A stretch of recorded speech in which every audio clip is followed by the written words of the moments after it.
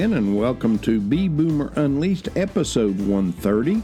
Just Good News, Journal Entry 27. I'm Jerry Lake, the Unleashed Baby Boomer, and I'll be your host for today's episode and all the episodes of Be Boomer Unleashed. Before we get into today's episode, let me remind you, as always, where you can find our podcast. You can find us at beboomerunleashed.podbean.com. You can also find us on iTunes, Google Play, iHeartRadio, Facebook, Spotify, Instagram, and Twitter. Just type in Be Boomer Unleashed, and we should pop up there somewhere. If you can't find us on one of those formats, just Google Be Boomer Unleashed, and we'll show up somewhere where you listen to podcasts.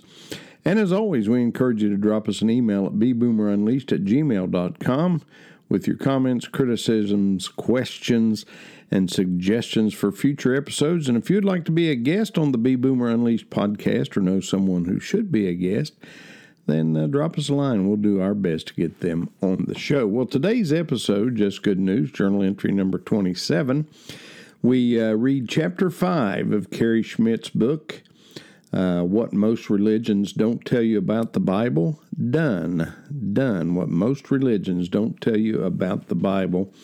And today, Chapter 5 talks about God's only accepted method of payment. One payment that God accepts, and Brother Carey is going to talk about that today. Don't forget, you can get his book at www.strivingtogether.com or on amazon.com. Just type in Done, D-O-N-E, and that book will come up. I encourage you to order lots of copies, give them to your friends who might be in search of a relationship with Jesus. So without further ado, let's move on to Chapter 5. God's only accepted method of payment. I have a Discover card that I use on rare occasions for Christmas shopping, family vacations, or for something I want or need.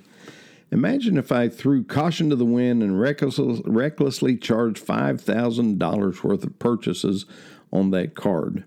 A month later, the statement arrives in my mailbox describing my charges and explaining my payment options.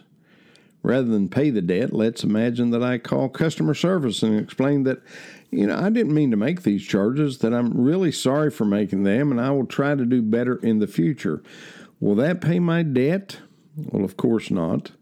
Wouldn't that be nice, though? All right, let's try another angle. What if I call customer service and beg and plead for them to forgive my debt? That should take care of it, right? I don't think so. Well, these Discover card people sure are narrow-minded and legalistic, aren't they? Surely they should be more merciful and forgiving. Surely they aren't being fair. Friend, my thinking is obviously flawed. It's not that the Discover card people aren't merciful or patient or kind. It's that they are just and right to expect fair payment for my charges. I've spoken with many people who say to me, well, I ask God to forgive me my sin every night before I go to bed. Others have said, I confess my sin regularly to a priest or to God. Still others have said, I pay for my sin by doing good. Friend, the fact is, God doesn't arbitrarily forgive sin or erase sin's consequences any more than Discover card would arbitrarily erase my debt just because I asked them to. No, Discover card has determined a method of payment. Apart from that method of payment, nothing else will erase my debt on that card. This is not unfair or unjust. Quite the contrary, it's reasonable, it's just and right. I can't send them an apology note, a Thanksgiving food basket, or even a Walmart gift card. I must send them one form of payment, money. This is the established standard and practice of the Discover Card Company. I don't argue it. I just accept and deal with their set standard. In much the same way, God has established a payment for sin. Yes, sin must be paid for. Why? Because God is just and good. A good God would never let something as horrible as sin run rampant in time and eternity forever. No, a good God would deal with sin once and for all so that we could ultimately be freed from it for all eternity. You see, God's goodness requires that He take action against something so destructive as sin. So long before you and I were ever born, long before the world was created, God determined a penalty, a payment for sin. It is not negotiable, it is just and fair. And yes, it is even good in light of the terrible power and destruction that comes with sin. What is the penalty? God says in Romans 6:23, "For the wages of sin is death." Death seems like a high payment, right? Sounds pretty bad. Well, let's take a second look. Why would a good God let sin live? That would be infinitely worse than our United States justice system allowing murder and mayhem. If our justice system accepted such atrocities, it would no longer be a good system. Even so, if God were to allow sin and evil to continue for eternity, He wouldn't be a good God. No, His goodness requires that He take action. His justice requires payment. And long before you or I came along, God determined that there was only one payment for sin. There was only one acceptable solution for something so deadly and destructive: death. Sin must die. Death must die. These things that are so evil and destructive must face the only just end, the only acceptable outcome. They must be locked away in a final prison. Sin is so bad that God has determined once and for all sin must die. Do you recognize God's goodness and love as displayed through this death sentence? He refuses to allow that which is harmful to plague us forever. He loves us too much. His goodness is too good. He cannot allow sin to go on destroying the world. Imagine that there was a murderer living in your block. This murderer kills at will and has no preferences with his victims. He kills men, women, and children with no warning and absolutely no remorse. Imagine that you know who he is, and you've called the police only to find out they already know who the killer is. Imagine that they've decided to let him continue killing. No penalty, no prosecution, no justice. Imagine that the police investigators tell you, "We've decided just to be good on this one. A loving police department would never send anyone to prison." You'd be outraged. You'd do whatever it took to make sure this man received justice and to restore peace and safety in your community. Have you ever heard someone say, "Well, I just can't believe a loving God would create hell," or "I don't believe a loving God would ever judge sin"? Friend, how could a loving God not do something about all the terrible things that exist in life? How could a loving God allow sin to go free and not take action? He can't. He won't. The Bible teaches very clearly that when time comes to an end, God will bring a final judgment on sin and death. He will demand final payment, and He only accepts one form of payment for sin: death. In fact, God has created a final prison for sin and death, a final resting place. It's called the lake of fire. Revelation 20, verse 14, speaks of this final judgment. And death and hell were cast into the lake of fire. This is the second death. Friend, this is not mean, unjust, or unfair. It's a good thing that God will send sin and death to an eternal resting place. Now, here's where it gets hard to accept. Let me remind you again, we're not looking for man's opinion here. We're seeking God's stated truth. We're trying to understand His terms. The Bible is clear in Matthew 25:41 that God didn't originally create hell for men. It was intended for the devil and his angels. Then shall He say also unto them on the left hand, "Depart from me, ye cursed, into everlasting fire, prepared for the devil and his angels." God's original intent after passing final judgment on the devil and sin was to bring men into an eternal loving relationship with Him. His plan is born out of a loving heart and a good nature. He is perfect, perfectly loving, perfectly good, but also perfectly just.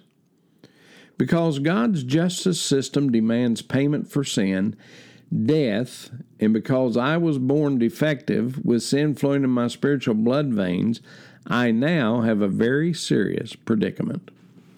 As a sinner, I have a sin debt that must be paid. There is a minimum wage for my sin, a law in God's justice that demands payment. Sin now stands between me and God.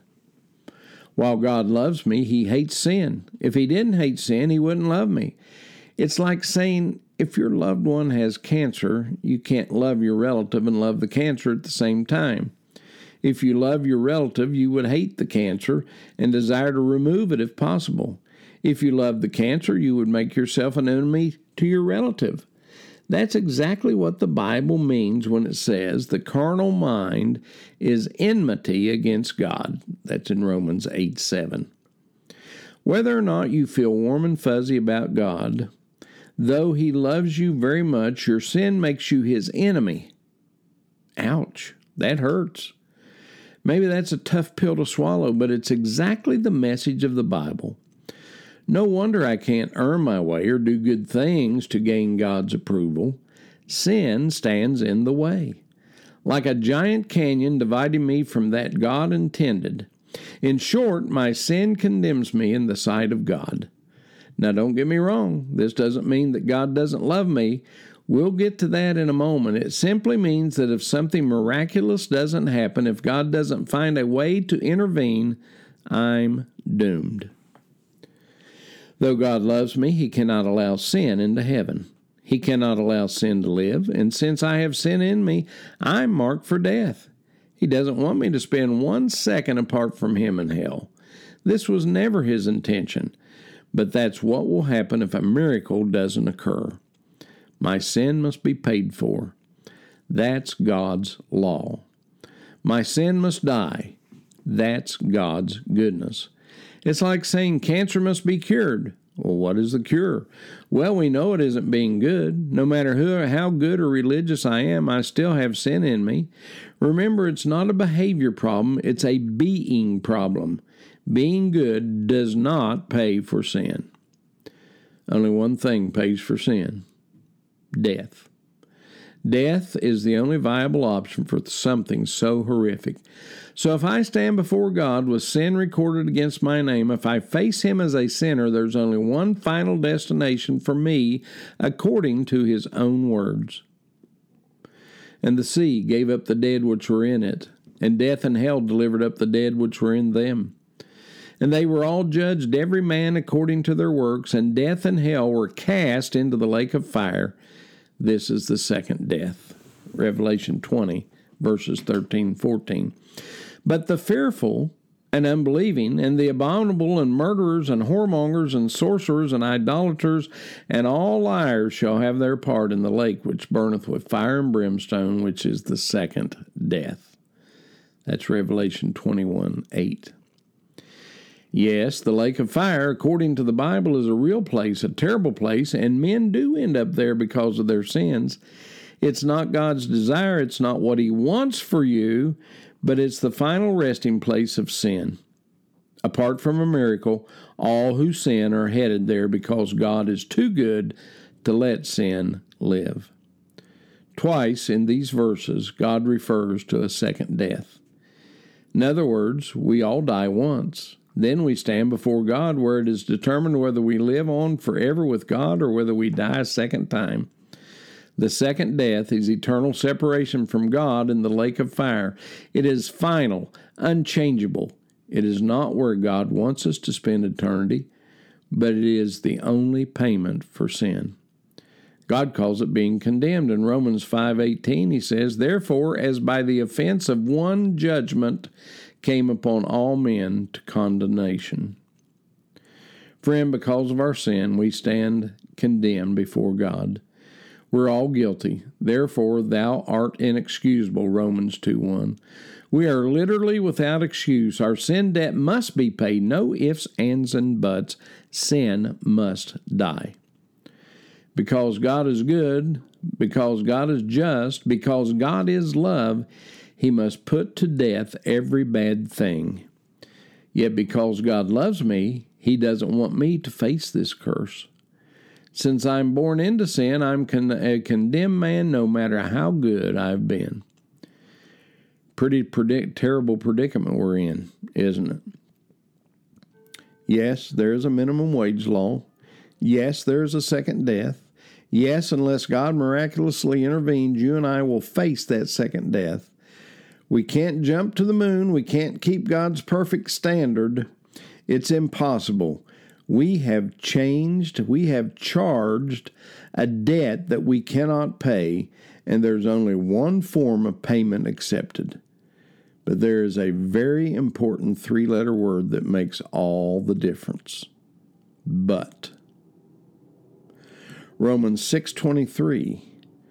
For the wages of sin is death, but, and a miracle did happen, and we'll talk about that next week in chapter 6. Well, I hope you've enjoyed chapter 5 of Done today by Kerry Schmidt. And next week we're going to talk about, that but. He talks about the wages of sin is death, but. So what happens after the but? Well, thanks again for being with us today. We really enjoy you joining us today. Once again, I encourage you to buy multiple copies of this little book, Done, and give it to those who you feel might be searching for a relationship with Jesus Christ. Well, I hope you'll join us again for the next episode of Be Boomer Unleashed. But until then, have a great week, and may God bless each and every one of you. Goodbye.